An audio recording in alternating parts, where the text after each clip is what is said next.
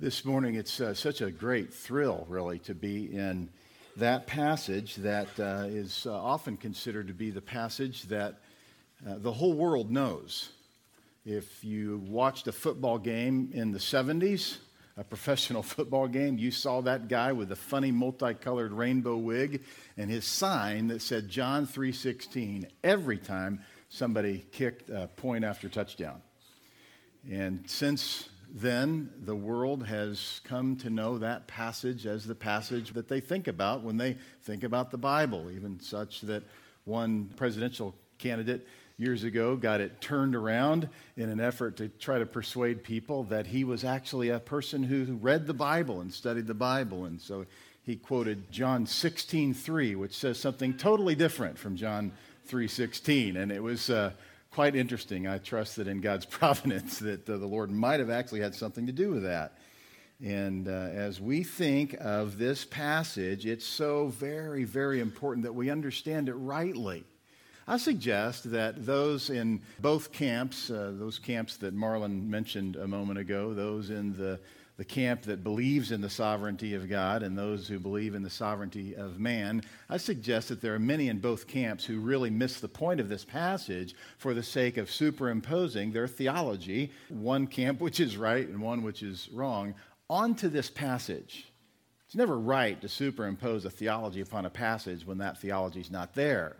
It's one thing to have right theology. It's one thing to have wrong theology. It's another thing to take right theology and force it into a passage where it's just not there. We've already dealt with the sovereignty of God in salvation and soteriology in verse 8, which tells us that the work of the Holy Spirit comes on a person like the wind. You didn't cause it to happen. If you don't recognize the beauty and the value and the essence, really the point of the fact that you, having been caused to be born again, have received a blessing from the Lord that you really had nothing to do with in terms of pursuing it, then you just need to keep reading that passage. It's great to read sound theology related to truth like this, and I think you should. I think it's critical that you read sound theology as we develop as a church. Really the two things that are most important for you as you develop your theology. One is sound expository preaching, and the other is sound systematic theology. Because a sound systematic theology is the result. It's the right conclusion of sound Bible study and sound Bible preaching. But be careful that you don't superimpose your sound theology into a place where it's just not there. We want to see what's here in this passage. We want to learn from it. We want to grow as a result of it. And we want to avoid missing the point so as to receive the point. I've often thought that one of the greatest mistakes of those who don't carefully study the Scripture in that they miss the point of a passage or many passages is that they don't get the point. That's really the problem. It's one thing to read a passage wrong. It's another thing to have forsaken the beauty and the value and the extensive help that comes from it when you get the point right. So let's look for the right point in this passage this morning. Let's trust the Lord will give us wisdom to do that. This morning we'll examine God's eternal gift of love to an exhaustively hateful world, so that you will believe in his gift for eternal life. Your Roman Catholic friend who will tell you that the tradition of the church is either equal to or more significant than, that's the true Roman Catholic, he will tell you that the tradition of the church, the oral passed down tradition, is far more important than the written word of God. You need to remind him that John has said these things are written, that you might know that Jesus is the Christ, the Son of God, and that believing you may have eternal life. It is about what is written to a great degree as over against your experience. Many times your experience is flawed. In fact, I would say always. Our experience is flawed. The Bible is never flawed. You know, Brad read to us from God's Word this morning, and then he tagged that by saying, this is the inspired Word of God. And so when you hear someone say, God told me this. The right question is, did God inspire that? And they might even say yes, and then walk them through what that really means. It means God breathed. It sounds a little different than inspiration. When Elvis wrote a song, you could say he was inspired to write this love song or whatever. It's a totally different issue when we talk about the 2 Timothy. I guess you could call him that. 2 Timothy 3:16, inspiration that God spoke out his word in the same way that God said, let there be light. God gave us his word in its perfection. That's what we mean by inspiration. And so when we think of the inspiration of God's word, we're thinking of that which is the source of eternal life. I suppose I'm less annoyed by the liberal pastor who plainly proclaims that God's word is not sufficient. It's not inerrant. Some of you will remember the Jesus seminar many years ago where a number of scholars sat around and voted on what words were Jesus' words and which words weren't. So these are liberal theologians. That's what they do. But they were very bold about it. And so in their conclusion, you have some books that came out of that. And so the result was that a lot of people would say, yeah, well, it's a good book. It's not perfect. I guess I'm less infuriated by that approach than the man who says he does expository preaching when he actually doesn't, right? Because the second guy is deceptive, and he prevents spiritual growth. He tells people, I'm dealing with the Word of God, and instead what he does is he reads the passage, and he's off on some soapbox. He's off on something related to the building fund, because he wants more buildings on his property, or he's angry at the older people in the church because, they're not serving the way they used to. Or he's angry at the younger people in the church because they're not serving the way the older people do. On and on and on. It's some personal vendetta that he's superimposing upon the text of Scripture rather than drawing out. We talked about exegesis last week. He's not dealing with the command to exegete the Scripture, to draw out what's actually there. The problem with this, as you can know, is an eternal problem. Because so often pulpit preaching does not display the power of God because it does not truly display the Word of God. And the only thing that's going to bring about legitimate regeneration in the hearts and lives of people who are unregenerate is the sound exposition of God's Word. It's by preaching that people believe. And so a disinterest in sound preaching leads to the promulgation of the Roman Catholic system, among others, such that people think they have eternal life because of something that they're being told by someone in a position of spiritual leadership, someone in a position of authority. They seem confident, or they are confident, and therefore they seem credible. And the sad reality is that it's just a bunch of activity, people feeling good about themselves. Many times people will say that. I did this for this person the other day, and man, I just felt so good about myself. Just great. It shouldn't be the goal, right? It certainly shouldn't be the essence of what you experience afterward. What you should be willing to say is, God predestined me for good works. And therefore, I'm just being faithful to what he's called me to do. I trust he's going to use that. Well, our text this morning, because it is the written Word of God, and specifically because it speaks to that by which God grants eternal life. I think there's no more important passage in the Bible.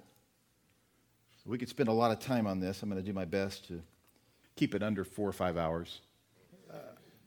I'm kidding, of course. But I do want you to remember that John has said at the end of this letter, and this really is the point, this is where he kind of gets down to a distillation of what he has said throughout. I love this about John, that he would do this. He does this in 1 John as well. He gives us the whole point of the book. In verse 31 of chapter 20, he says, "But these are written so that you may believe that Jesus is the Christ, the Son of God, and that by believing you may have eternal life." Everybody on the planet desires eternal life. In fact, Ecclesiastes tells us there is this internal awareness that one is eternal. And so the concept of annihilationism and the concept of atheism. These are man-made concepts that man attempts to use to dismiss the power of the conscience, to remind him of what he knows is coming.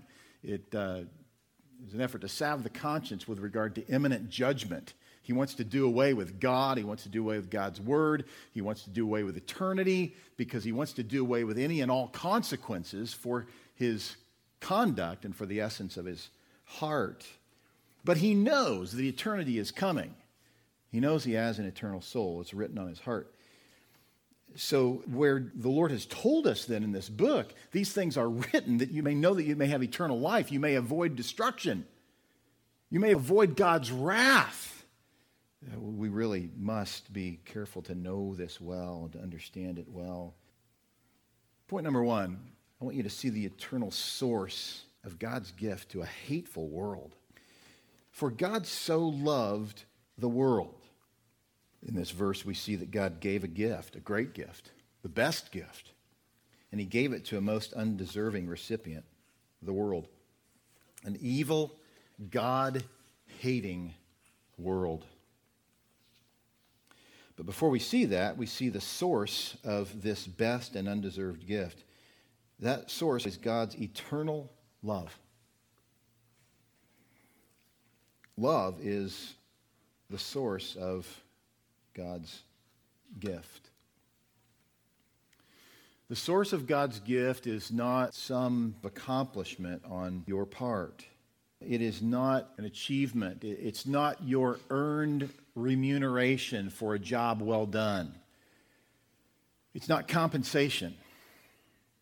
But this, as you know, is what all false religions teach, at least generically. All false religions teach, do well and you get this.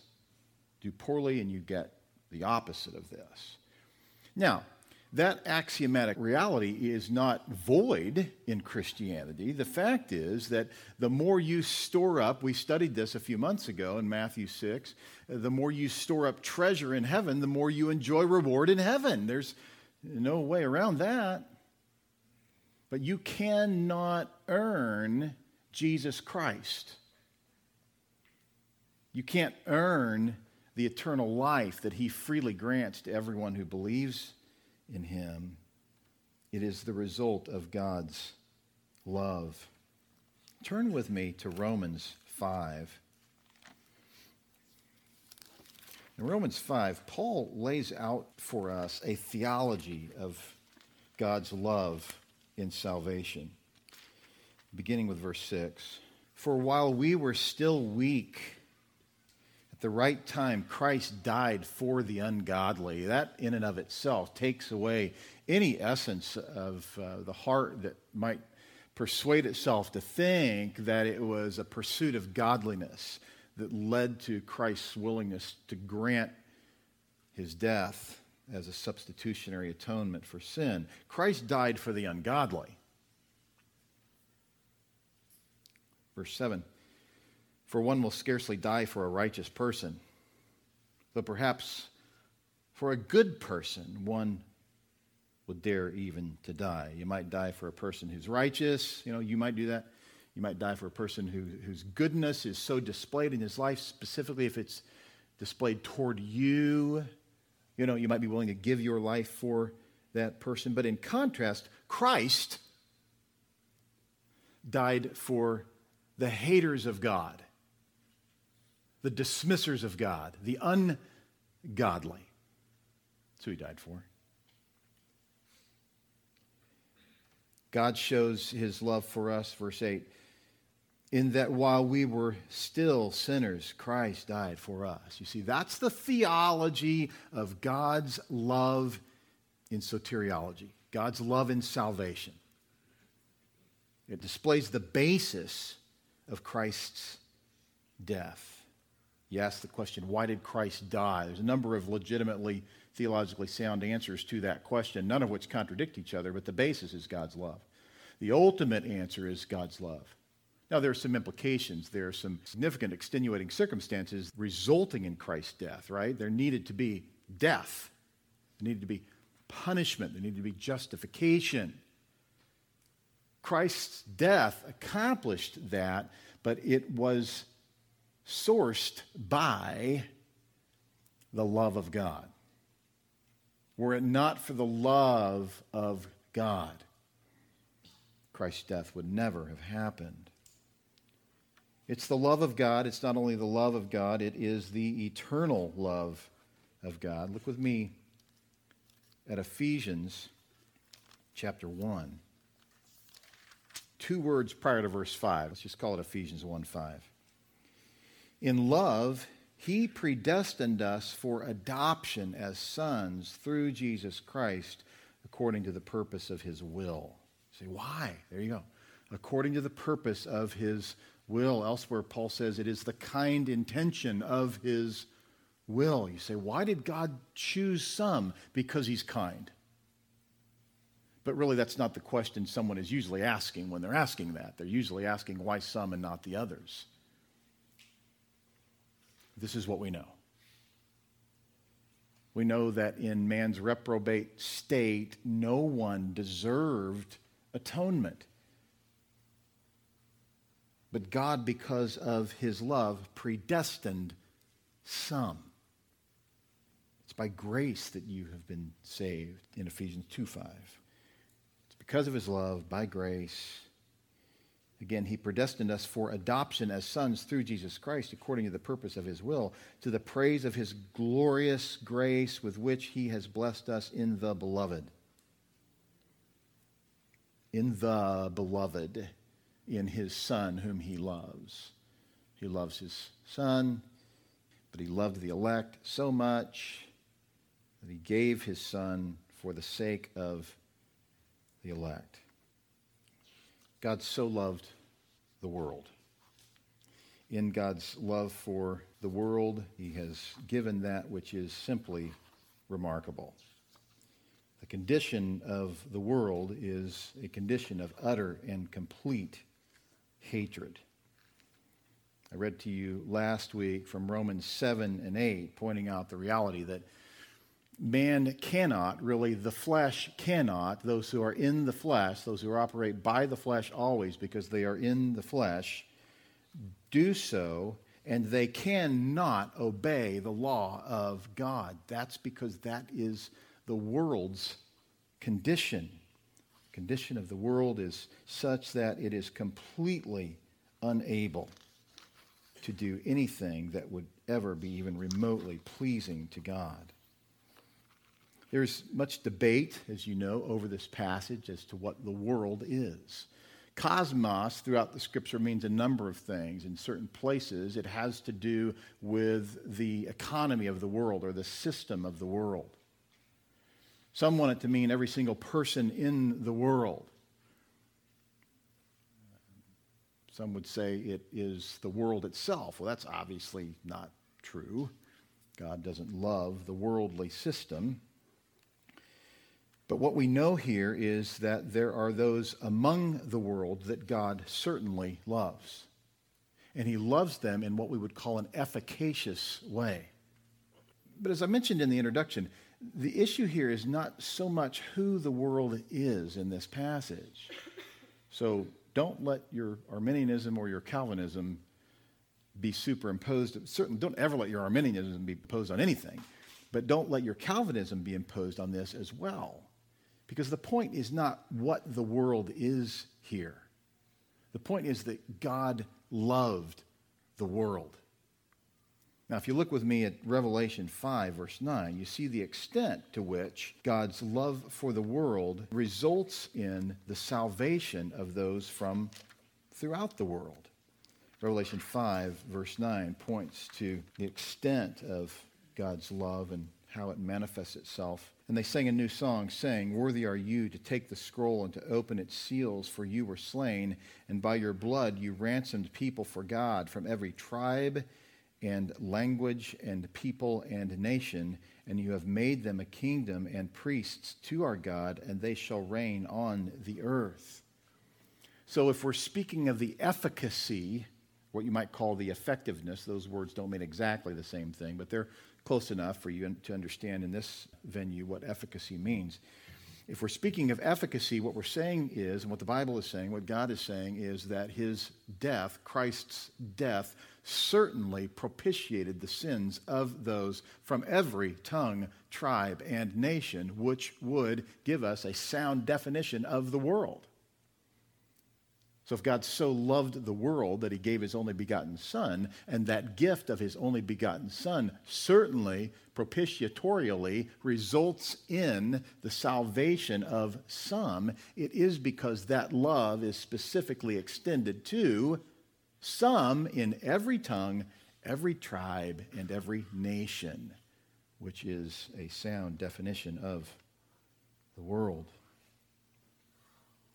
But that's not the point. The point is not what the world is here. Super easy to get all wound up about this passage and use it to hammer the more Arminian approach that says that God died for every single person in the world. What he's saying here is that God so loved the world. And the specifics of what that looks like is that he gave his Son. And in giving his Son, we can be certain that it was a gift. So we've looked at the eternal source of God's gift to a hateful world. Second, I want you to see the eternal splendor of God's gift to a hateful world. The eternal splendor. Moving on in verse 16, that he gave his only Son. As I said, it's important to note that it is just that. It is a gift. It is not compensation for hard work or reimbursement for payment made. It is not an achievement award for good behavior or exemplary conduct. It's a gift.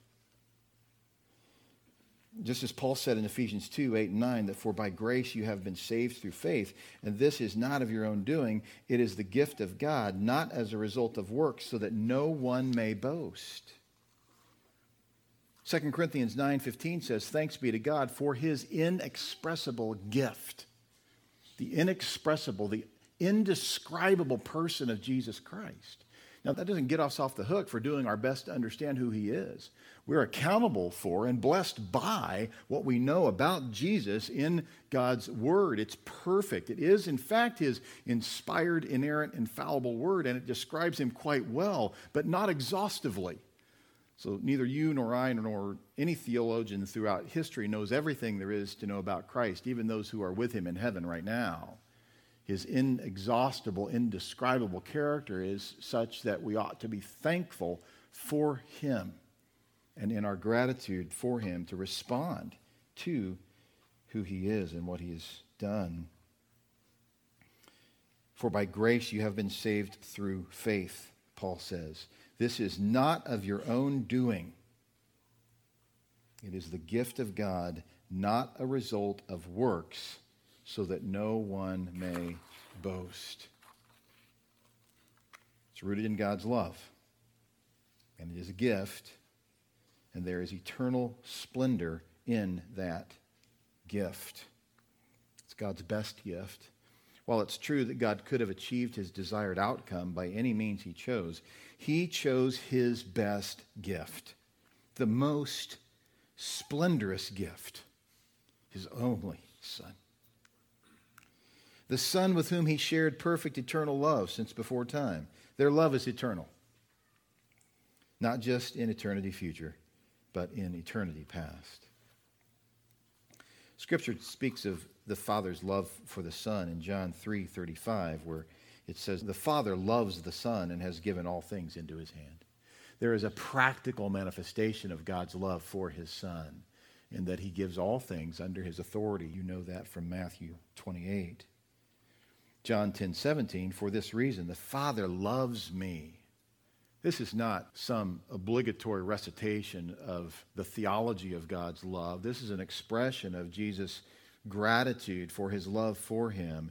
For this reason, the Father loves me, because I lay down my life that I may take it up again. In my obedience, the love that the Father has for me is a mutual reality with that obedience. John 15:9, as the Father has loved me, so have I loved you. abide in my love? If you keep my commandments, you will abide in my love, just as I have kept my Father's commandments and abide in his love. Jesus does what he does because the Father loves him. He chooses subordination to the Father, and that's because of his love for the Father. There is a widespread debate with regard to the subordination of the Son to the Father. Was there subordination in eternity past? Is he always subordinate to the Father? No. He chose subordination when he stepped into time, and he did so out of his love for the Father. John 17:23, I in them and you in me, that they may become perfectly one, so that the world may know that you sent me and loved them even as you loved me. Father, I desire that they also whom you have given me may be with me where I am, to see my glory that you have given me, because you loved me before the foundation of the world. There is an intertanglement between the Father and the Son's love for one another and the shared splendor. That in the Son's glory with the Father, he loved the Father, and the Father loved the Son. And so the glory of each is on display as their love for one another is expressed for each other.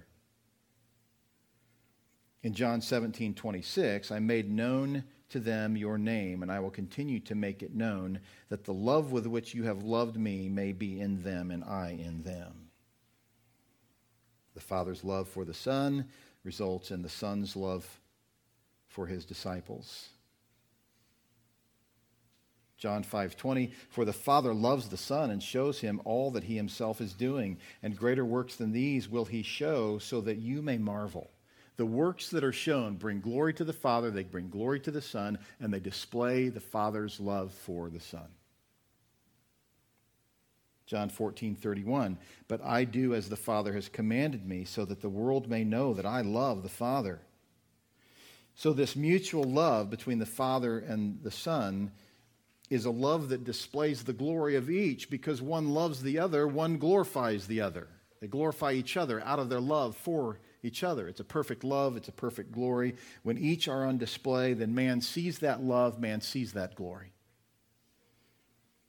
But you also see the Father's love for his children in John 14:23. Jesus answered him, if anyone loves me, he will keep my word, and my Father will love him. Who is it that the Father loves?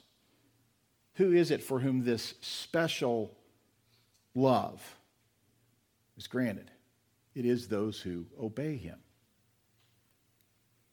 Why? That you sent me and loved them even as you loved me. And the Father's love for his Son, the Father chooses to display that love by loving his disciples. There's a specific love expressed for specific people by Jesus with those who followed him when he was on the earth. John 11:5 says, now Jesus loved Martha and her sister and Lazarus.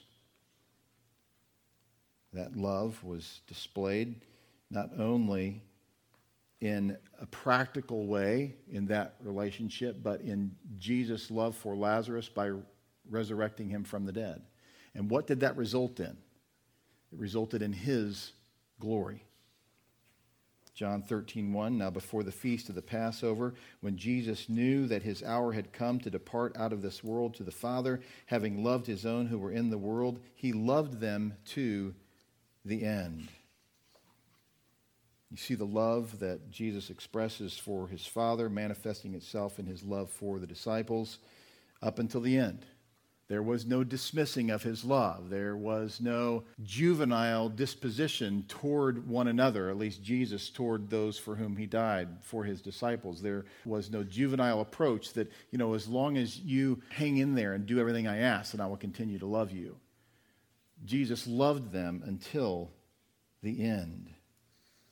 But in John 13:34, Jesus says, a new commandment I give to you, that you love one another, just as I have loved you, you also are to love one another. John 13 tells us that we are to be known by our love one for another. And what does that love for one another result in? It results in God's glory.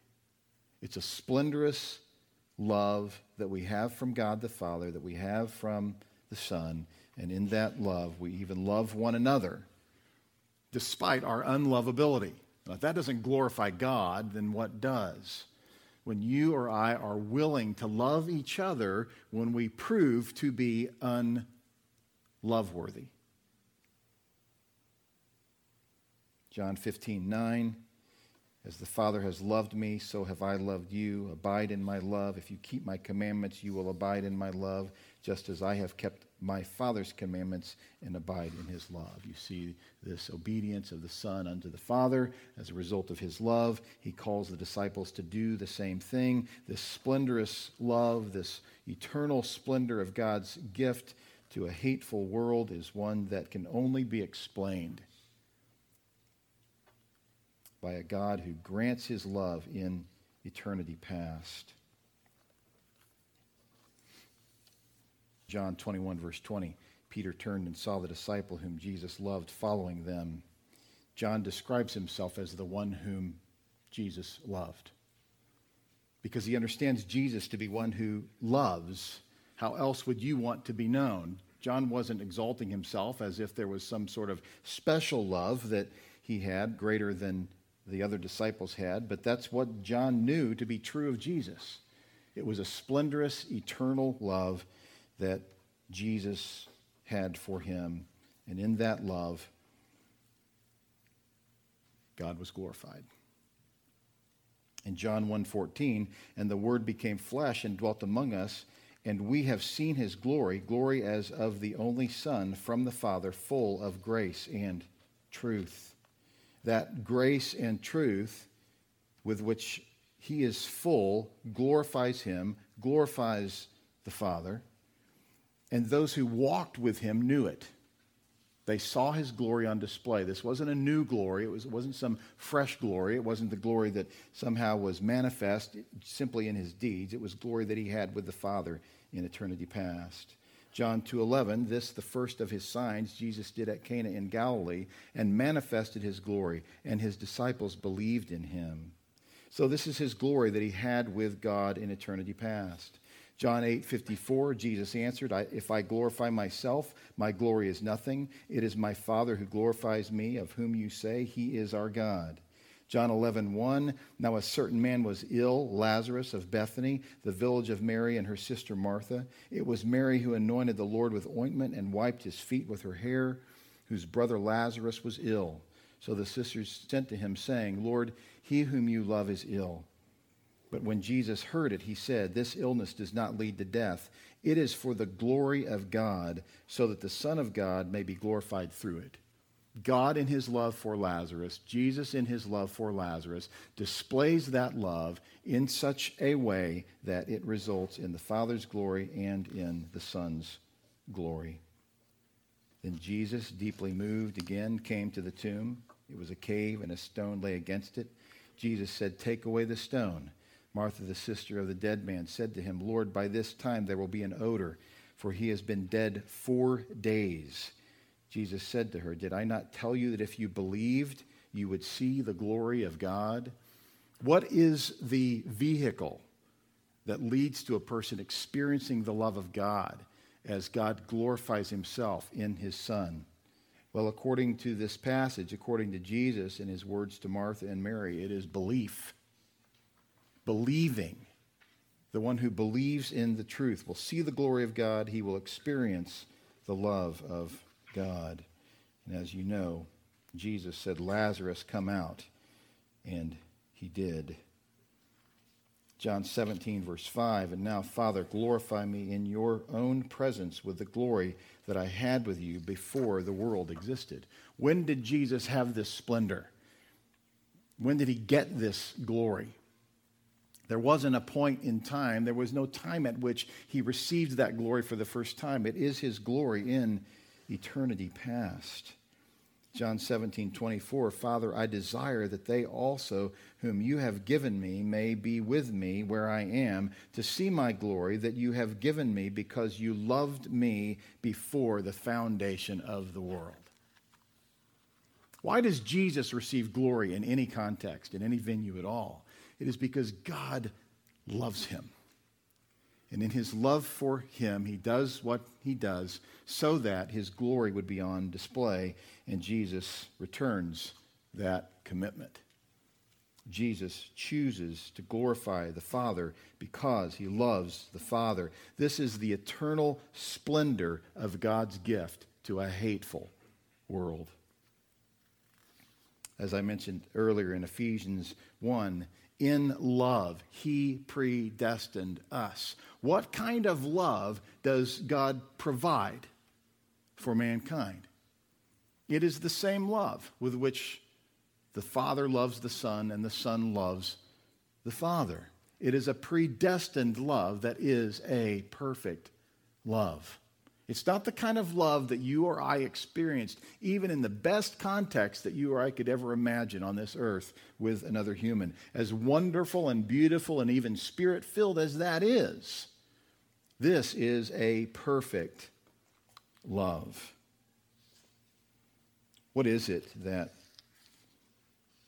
the world expresses that makes this love so great in contrast to the reality of who the world is?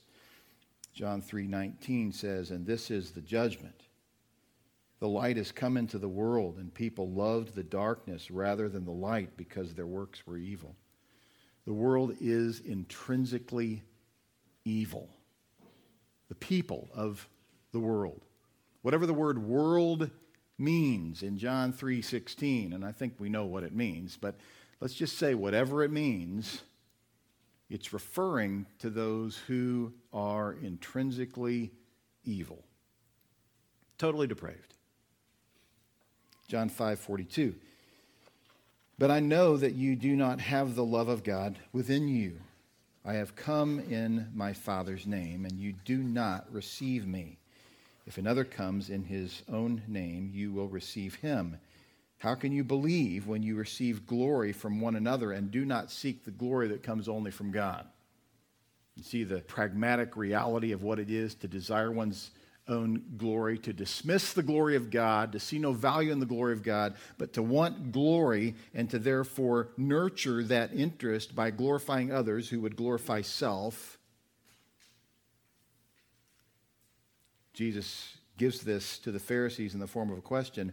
How can you believe when all you're interested in is your own glory, glorifying others so that they would glorify you? He says in verse 45, "Do not think that I will accuse you to the Father. There is one who accuses you, Moses." That would have been alarming to the Pharisees.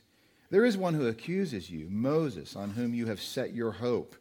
For if you believed Moses, you would believe me, for he wrote of me. But if you do not believe his writings, how will you believe my words?" So you see the world's hatred for God, the world's hatred for truth, and the world's hatred for real love. And in that hatred, the world proved itself, those of the world proved themselves to be utterly unlovable, unable to earn love. In John 8:39, they answered him, "Abraham is our father." Jesus said to them, "If you were Abraham's children, you would be doing the works Abraham did, but now you seek to kill me, a man who has told you the truth that I heard from God. This is not what Abraham did. You are doing the works your father did." They said to him, "We were not born of sexual immorality. We have one Father, even God." Jesus said to them, "If God were your Father, you would love me, for I came from God and I am here. I came not of my own accord, but he sent me. Why do you not understand what I say? It is because you cannot bear to hear my word. You are of your father, the devil, and your will is to do your father's desires. He was a murderer from the beginning and does not stand in the truth, because there is no truth in him. When he lies, he speaks out of his own character, for he is a liar and the father of lies. But because I will tell the truth, you do not believe me. Which one of you convicts me of sin? If I tell the truth, why do you not believe me? Whoever is of God hears the words of God. The reason why you do not hear them is that you are not of God." Practically speaking, the more clearly truth is delivered, the more quickly those who hate truth run. And there must be a call to an account. There must be an address of why truth haters hate truth. That's what Jesus does here. The reason why you do not hear them, the reason why you do not hear God's words, is because you are not of God. Eventually, in John 12:31, Jesus says, "Now is the judgment of the world. Now will the ruler of this world be cast out." So there is one who is behind all this. When Jesus was speaking to the Pharisees, he referred to him as their father. Now, the person who is a child of the devil doesn't want to acknowledge that. He doesn't want to be, obviously, he doesn't want to be known as a child of the devil, especially if he's playing himself off well as a leader, spiritual leader. Ephesians 2:1, Paul says, "You were dead in the trespasses and sins in which you once walked, following the course of this world, following the prince of the power of the air, the spirit that is now at work in the sons of disobedience, among whom we all once lived." This is the true condition of every natural-born human, every human. And yet, there will be those who want to say, "I'm the exception." So they escape the reality of the natural-born condition. They would say, "I was never a child of wrath like the rest of mankind," even though Paul says they were. Again, verse 3, "Among whom we all once lived in the passions of our flesh, carrying out the desires of the body and the mind, and were by nature children of wrath like the rest of mankind. But God, being rich in mercy, because of the great love with which he loved us, even when we were dead in our trespasses, made us alive together with Christ. By grace you have been saved."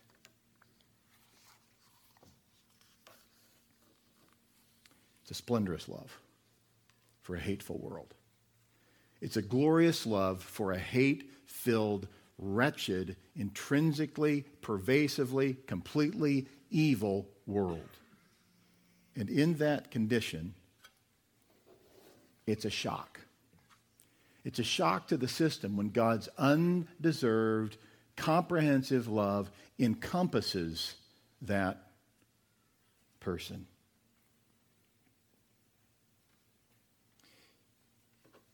1 John 2:15, we're told, "Do not love the world or the things in the world. If anyone loves the world, the love of the Father is not in him. For all that is in the world, the desires of the flesh and the desires of the eyes and pride of life, is not from the Father, but is from the world. And the world is passing away along with its desires, but whoever does the will of God abides forever." What's the will of God? What is the will of God for your life? It is that you believe, and that in believing you would have eternal life. It's about what you believe. It's about believing. In this splendorous love that God has for God, that God the Son has for the Father, and the Father has for the Son, there is a call for those who would believe to love him. Now, how does that manifest? John 14:15 says, "If you love me, you will keep my commandments." John 15:18 says, "If the world hates you, know that it has hated me before it hated you." God's splendorous love is granted to all those of the world that hated him, and it is received irresistibly by grace. And if you can confidently say, "I love God," and I can testify to the fact that I love God because I love his commandments, then you can confidently say that that is the result of his irresistible grace. It is because he first loved me that I love him, and in my love for him, I love him, and I prove it by obeying his commands. John 1:9 tells us the true light, which gives light to everyone, was coming into the world. Our text this morning, although we haven't gotten to it yet, speaks of the work of the light. The work of the light is such that it spreads itself out, and those who love the Lord are drawn to the light. They come to the light. They want the light of sound truth. They want the light of sound teaching. And yet there are those who run from the light and they run to the darkness, especially when the darkness plays itself off as light. It's the pretense of masquerading as an angel of light. John 6, verse 37. All that the Father gives me will come to me. And whoever comes to me, I will never cast out. See, the eternal source of God's gift to an intrinsically, extensively, pervasively evil world is his love. And at any point where you or I or anyone attempts to dismiss that splendorous love by taking credit for any of it, then we dismiss the significance of it. The Father draws the elect unto the Son, by which anyone would come to him. I love this passage because it speaks clearly and concisely of both the truth of God's sovereignty and man's responsibility. Not only is it true that all that the Father gives me will come to me, but it is also true that whoever comes to me, I will never cast out. So when you think of John 3:16, God so loved the world that he gave his only Son. The certain result is that whoever believes in him should not perish, but have eternal life. That's the point. That's the point. God didn't give us this passage that we would use it as a tool for clubbing those with whom we disagree on God's sovereignty. The point of the passage is to say that anyone, everyone who believes in him will in fact have eternal life. But you got to get the person right. You have to have a sound understanding of the person of Christ. And I believe that begins by understanding that the eternal source of God's gift to a hateful world is his love, and that the eternal splendor of God's gift to a hateful world is, in fact, Jesus himself. The eternality of God's glory manifest in the God-man, Jesus Christ. Last week we looked to the illustration from the book of Numbers. Moses lifted up the fiery serpent, and that pre-shadowed the lifting up of the person of Christ.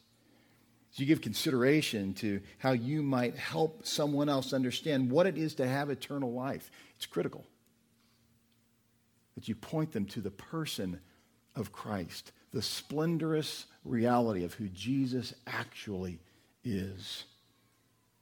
As we sing together this morning, I trust that you will drink deeply from the sound theology of the music that we'll sing, and that your heart would be lifted up to the person of Christ, that you would worship and glorify him in his splendor, and that your life would be all the more prepared to communicate that splendor to those who would believe. That for everyone who would believe, they would in fact have eternal life. Father, we are thrilled to trust you and to honor you and to give praise to you. And we thank you for the person of Christ. We thank you for this crystal clear truth that for all who believe, they will have eternal life. Lord, while we are grateful to have the privilege of knowing sound theology and to understand and to grapple with the deeper truths of your word to the degree that we can, Lord, we pray that you'd help us to have a pervasive and vast devotion to the simplicity of the gospel and the reality that for all of those who will believe in Jesus Christ, you will in fact grant them eternal life, and that is the result of your love. And Father, we ask this in Jesus' name. Amen.